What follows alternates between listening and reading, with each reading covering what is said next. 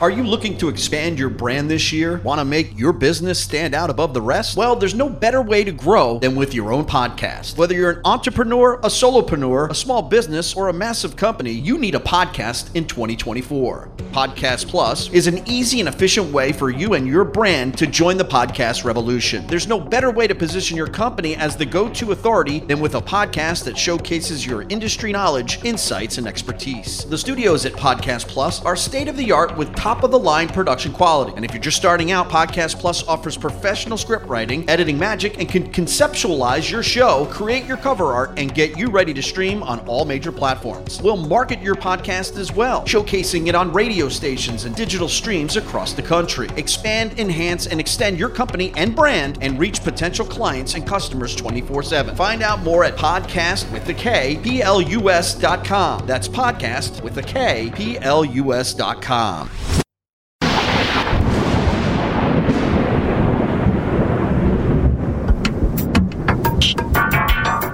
What you believe might not be. Step into the zone of the vast unknown. UFOs, aliens, ghosts, Bigfoot, conspiracies and cover-ups.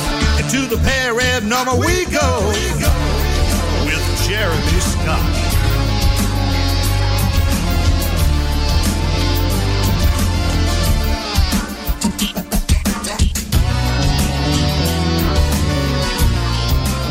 A war breaking out.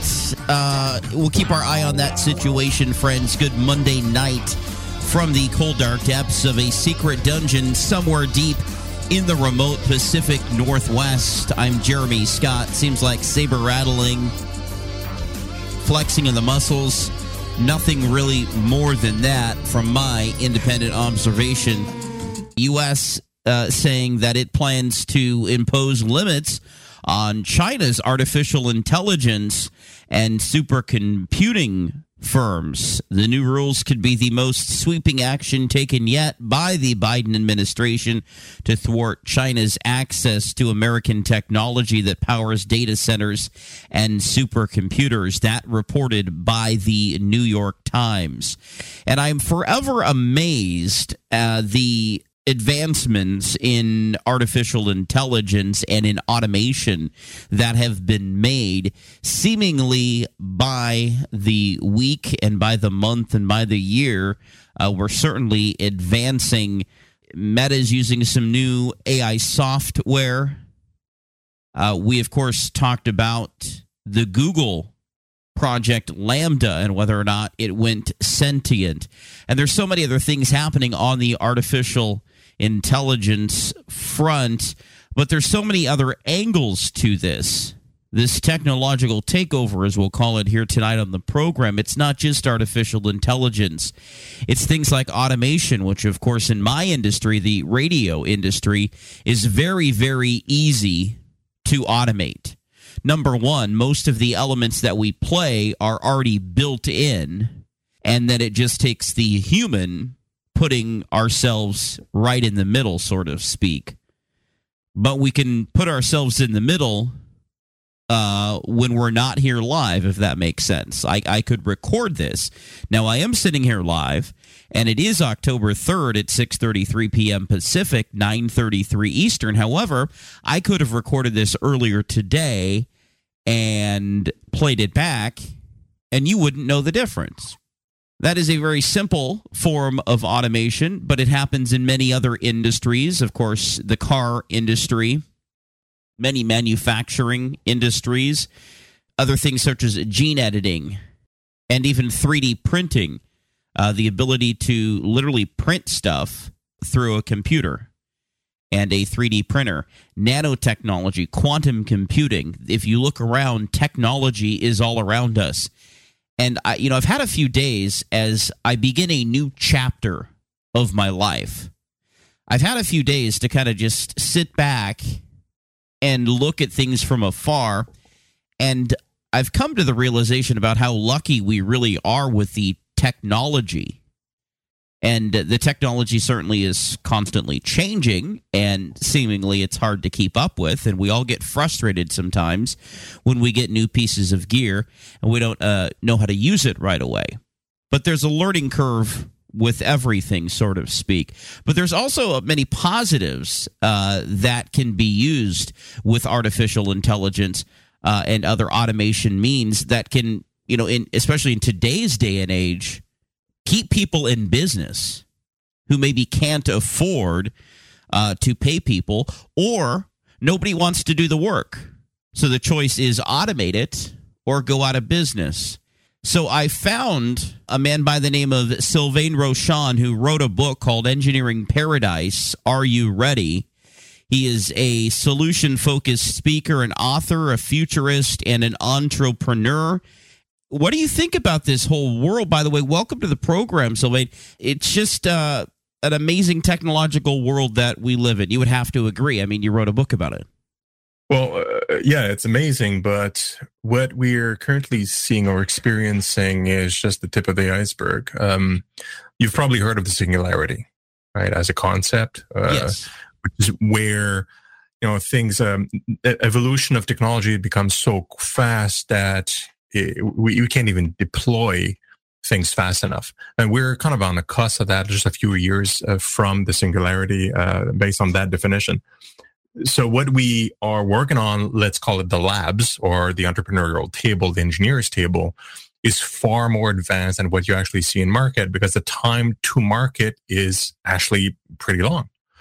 In part because of red tape, regulations, and just needing to fund productions and scale up and that kind of thing. That takes time. But the discoveries using AI, leveraging these technologies, just keeps going on at a faster pace. So what we're seeing out there is very low tech compared to what's possible already in the lab. Are we going to be able to keep up, you think, with this evolution? As human beings working, no, impossible. AI can evolve and become faster as things progress and iterate fast. AI can. So part of what I talk about in my talks to kind of illustrate the future, let's call it just that, is that we've come to a point very soon where human beings are a detriment to productivity, meaning that AI is a better way to produce or to manipulate resources than human beings can. And therefore, if we are part of the workforce doing stuff for productivity's sake, we actually are slowing down GDP production. So that means basically where the company's losing money by having us in there instead of a robot. That's right. And therefore, why are they paying us the salaries, right? If we are not productive enough. The consumers want customization and low cost. They want high productivity and efficiency in companies. So that's what we want to pay for. But at the same time, companies, if they want to provide that, they have to employ more automation and more AI. But that's how we get the income to actually buy the things, right? So we're coming to that moment where we have to rethink our whole economy. We cannot persist as a civilization where people are gainfully employed in order to survive and be able to live in society. We have to change that mindset. It won't work. Yeah. And what about the unpredictability element as well as these innovations continue to roll out? It brings on a brand new element of whether or not these things are safe or ethical, just depending on how far this goes. Well, as a free-thinking, free-loving innovator, I hate to say this, but regulators have a role to play in this. They have to be quick about it, and they're not quick at all right now, even the good ones. But we have to put some rules around the creation and deployment of AI, for example, right? So that we don't have malicious AI that take decisions that'll bring us to in the wrong direction, like kind of building Skynet kind of story, right? So we want to avoid that. That means we have to have rules in place. We have to have perhaps AI police, really seeking out artificial intelligence that are either were designed malevolent or they have learned to be malevolent over exposure to us idiots, because they're learning from us, right?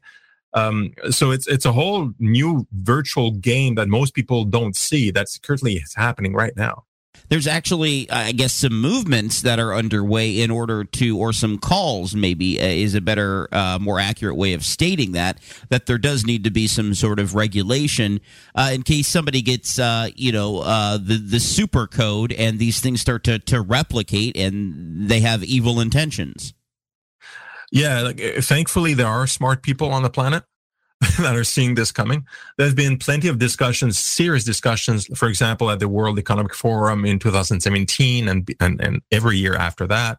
Another world organization where they've been thinking, okay, like we have to put some rules, some new Asimov rules, if you would, in place for AI creators. I mean, there's no, these bodies generally don't have any enforcement power.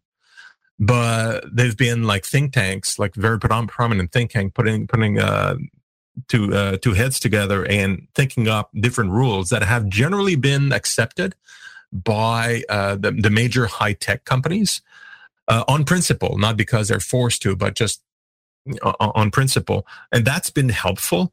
But governments themselves, they're the ones that have legal authority to kind of change laws to actually make some enforceability into it. They're so slow that they're just now probably thinking about it. And they're about 5 to 10 years behind here. So it's a precarious situation. Thankfully, I have hope that there's always a balancing act within the private sector, between people that are creating AI that will help us progress and protect us, and those that are malicious, because there's always these battle between enforcement, protection, penetration, and all that stuff. And that's going on right now in the AI field as well. And it's not perfect, but it served us well over the generations. So that's a thing. I would just rather there would be laws in play right now, but coming close to singularity, our governing system is also obsolete and just can't move fast enough. We'll have to have AI actually doing that at some point just to keep track. You also speak about how to prepare for this future. I guess that's both a good and a bad. Can you give us your perspective on that, both on the good and the bad? Yeah, on the positive side, like the title of my book, like Engineering Paradise, that's a positive mindset, right? We can create the paradise that we are thinking about, a world where we are exclusively consumers, right? And productivity and work is all done by automation, and we restructure our governing system to modernize it. Instead of a 19th century design system, we have a 21st century system. The economy is redesigned. Like, we can redesign all these things, learning what we've learned and like restructuring it for the future. We can do that. And that's what I talk about in my book. Like, these are things that we can do as entrepreneurs and as authorities to create something. If we don't do that, that's where the bad comes in, because we know that our current systems are corrupt. They are misused. They are by design. They are generating bad results. If we just replace the individuals with hyper intelligent robots and AI, well, it's the same design. The robots are just going to do bad things, corrupt things faster and better. So that's terrible. That's going to get us into a really, really deep shit. So we have to not just think about, well, let's keep the same systems and make it more efficient. No, we have to redesign it. It won't work the way it is. People are suffering. They're already suffering. We can actually resolve things like hunger, longevity. We can cure genetic diseases now. We can remove the need for money, essentially within 10 years if we really wanted to. But we're not doing that because we're stuck in those systems that were built in the 18th and 19th century that are based on scarcity and no computing power. It's just maniacal. What are some other ways that automation is rolling out, and particularly the automation, the job killing kind? Well, the first step that we've kind of licked is like the very repetitive type of jobs. You know, it's been in manufacturing for such a long time, like robotics and AI there. People don't even think about it because it's automatic. We've gone to different steps. Now we're getting to a point where white collar jobs, most of them are at risk. In fact, in McKinsey report from 2017, which is already 5 years ago, it said that at that time, 60% of all work tasks could be done through AI and automation. And now it's closer to 80% of all work tasks. And that includes hyper creative ones. You may have been aware of a software called DALL-E that can create art off of just a couple of words, and you can create like amazing pieces of art. We can use AI to do all sorts of creating things. We've had Watson create trailers for movies, from Hollywood movies, and people didn't know it was an AI that created the trailers, very successful movies, creating music along with other human players and things like that. So if we can have professional level music created by AI and art and all that stuff, that means that the AI can also be creative in governance, in decision making. And the only reason why we're not really doing any penetration in the market in those areas is that we want to keep those for ourselves because we're afraid of giving the reins over to the AI for decision making. But the private companies are going to be the ones that are going to be doing it. In fact, there's a company, and I forget which company now. It was about 2 weeks ago. They put out the press release saying that they have elevated to the CEO position an AI.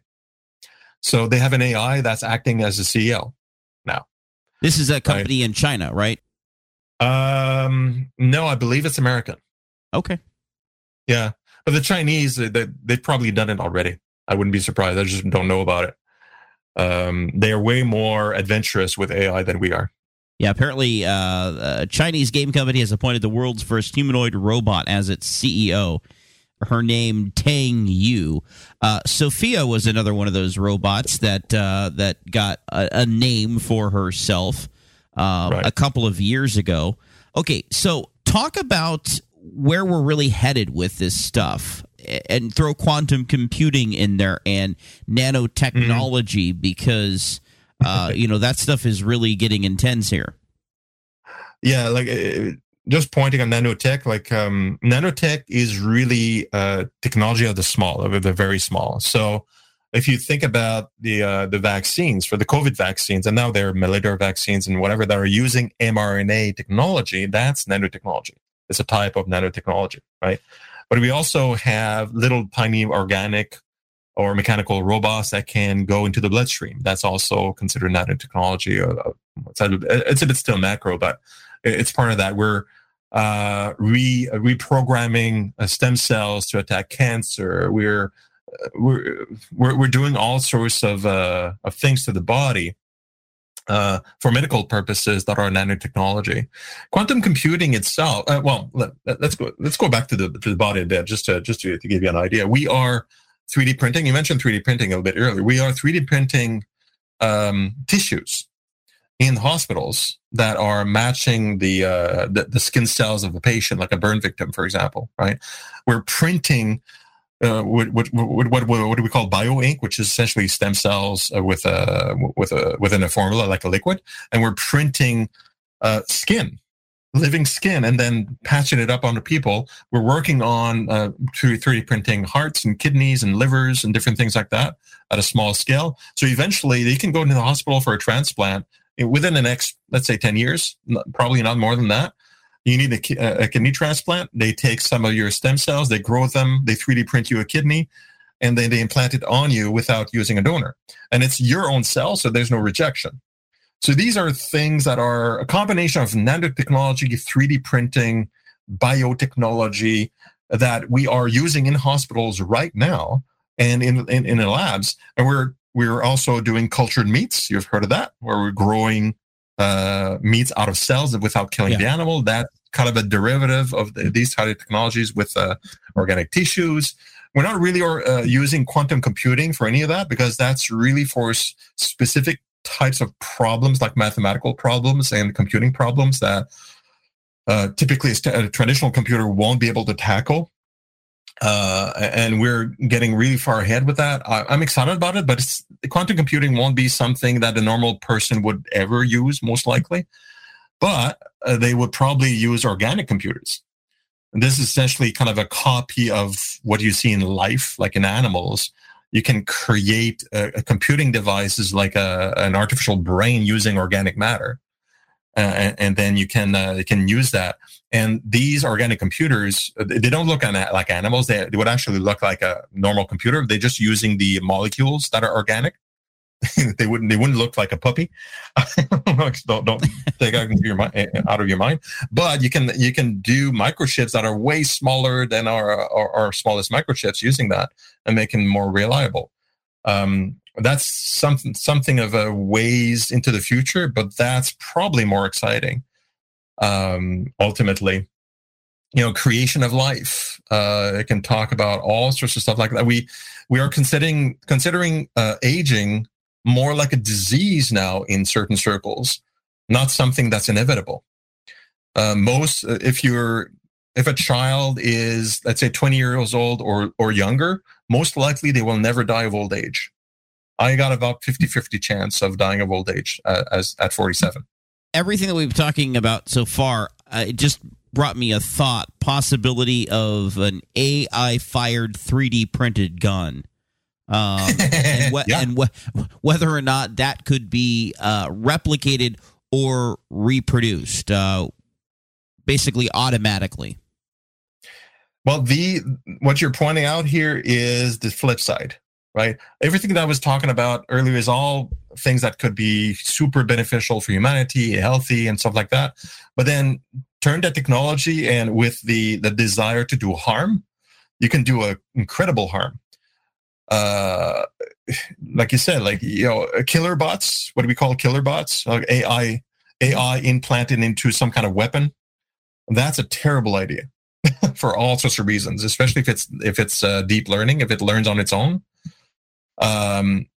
We know that part of the reasons why when there's a conflict that there's not so much death is because a person kind of holds back and doesn't want to kill another person, right? It has this moral compass. Even if it's an enemy, there's a holding back effect because you're confronted with the person. The closer you are, the harder it is to kill or harm somebody, because we don't like it. It causes trauma inside us. AIs aren't programmed with that problem. So you give weapons to them, you send them along, and the human beings are kind of hanging back and command and control 2 kilometers away. Massacres occur that would not occur if you had soldiers on the ground. You're saving soldiers' lives, but you're killing a lot of people. And then what if one of those runs amok? Then you have to hunt it down and drag it back. It can communicate in the network to others. It can teach others its misbehavior, most probably. So then you have a unit or an army that is misbehaving. Well, what do you do then, right? It's a big problem we should not go into. And yet China, Russia, US, Israel, among others, are investing a lot of money into these things. And it's going to be a problem. Sylvain, but to your point is that civilians can develop this and kind of do this on their own, not just the militaries. What do you think of the wild possibility that maybe the aliens built some of this technology or gave us the blueprints for some of this technology? I don't know about that. I mean, there's certainly a lot of speculation about crash landings and reverse engineered tech that was left behind by the US, by the UK, Russia, and whoever else. I haven't seen good proof of that. A lot of people are talking about it. As a scientist, I mean, I need to have more than just a testimonial or two of experts to see that this was actually fact. It's possible. Aliens that are able to come here, that I believe aliens have been here, extraterrestrials specifically, for thousands of years. That means that we're able, 1,000 or more years ago, they're able to cross the distance between the stars. Okay, so fathom that. We're not even close to doing that in a reasonable amount of time. That means they are at least 1,000 to 2,000 years ahead of us in technology, automatically. So they're here, they're observing, they're playing with us perhaps and interacting with certain people. They can do basically anything with us if they wanted to, and we wouldn't even know about it. They can give us technology or not. We wouldn't even know about it probably, unless they intentionally make a show so that we know that they exist, which is possibly some of the reasons behind the crop circles, some sightings, and perhaps even some crashes. Maybe they intentionally crash something so that we have some story and some tech or whatever. I can't have any proof of that, but I know they are watching and they are benevolent. And the only reason why I believe I know they are benevolent is that because they have no reason not to be, no rational reason for them to be otherwise, and they haven't really tampered with us in any significant way that would make us believe that they were malevolent. So they probably waiting for us to do something, which is why me and some partners and hundreds of thousands of other people are supporting the construction of an ET embassy, so we can show that we are willing to have a conversation as rational individuals, and hence the ET embassy project that you've heard of. Now, what do you mean by embassy? Literally an official embassy sanctioned by the United Nations Vienna Convention, like an embassy, just like a U.S. embassy or Thai embassy or Canadian embassy. So a place where diplomats with immunity would be able to come to accomplish diplomatic missions on extraterritorial land. That is the definition of an embassy according to the law. That is what we're building. And you've got a conference coming up, I see here, that's happening virtually online, I believe, this Thursday? That's right. It's a Thursday between 6 and 10 p.m. Eastern. We're going to give an update to the crowd, and there's speakers and interaction possibility, Q&As, networking. We're going to give an update about the embassy plans, the city planning around it, where we're going, the timelines. Like the embassy will be open if everything goes well with the feasibility studies and kind of land studies, and there's no tardiness in the political side. In about 2030, that's when the embassy is going to be open. And you're going to be actively communicating with ETs? That's the hope, at least? Well, not me. The purpose is to build the embassy so that the world can use it to interact. The world leaders can use it to interact with the ETs. We're just funding it. We raised $50 million US for the construction over the number of years. And we're applying the efforts with the United Nations now and certain country leaders to gain extraterritoriality and changing a bit of the Vienna Convention so to accommodate for an extraterrestrial civilization, because it wasn't, when it was written in 1969, it didn't accommodate for nations outside of Earth's atmosphere. These discussions are already ongoing. They've been ongoing since 2019 with different with the UN and some prominent politicians of different nations. And once we get these steps done, then you'll have an announcement from the United Nations saying, okay, X country is building an official embassy with extraterritoriality, which is the official what you would call the land. It doesn't belong to the nation anymore. It belongs to whoever goes to the embassy, which is going to be aliens. That's all in machinations. It's been going on for a while. You're going to have United Nations in some countries declaring this a go within the next couple of years, probably. And essentially, it's our organizations that are pushing for this and making the discussions. But once they decide, like the nations and the United Nations kind of decide to go forward, it's going to get a little bit out of our hands. We got to tell people where they go to get the tickets to the Extraterrestrial Diplomacy Conference. That's this Thursday. Where do they go, Sylvain? Well, they go to our website, conference2022.alliance4et.org, 4 as the number 4, conference2022.alliance4et.org. Go there, buy your ticket, and join us, and you'll receive all the information you can ever want.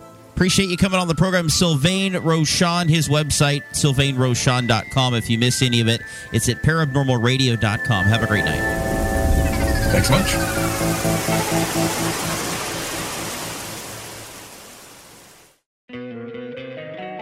Don't you love an extra $100 in your pocket?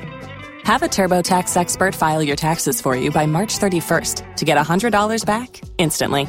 Because no matter what moves you made last year, TurboTax makes them count. That means getting $100 back and 100% accurate taxes, only from Intuit TurboTax. Must file by 3/31. Credit only applicable to federal filing fees with TurboTax full service. Offer can be modified or terminated at any time.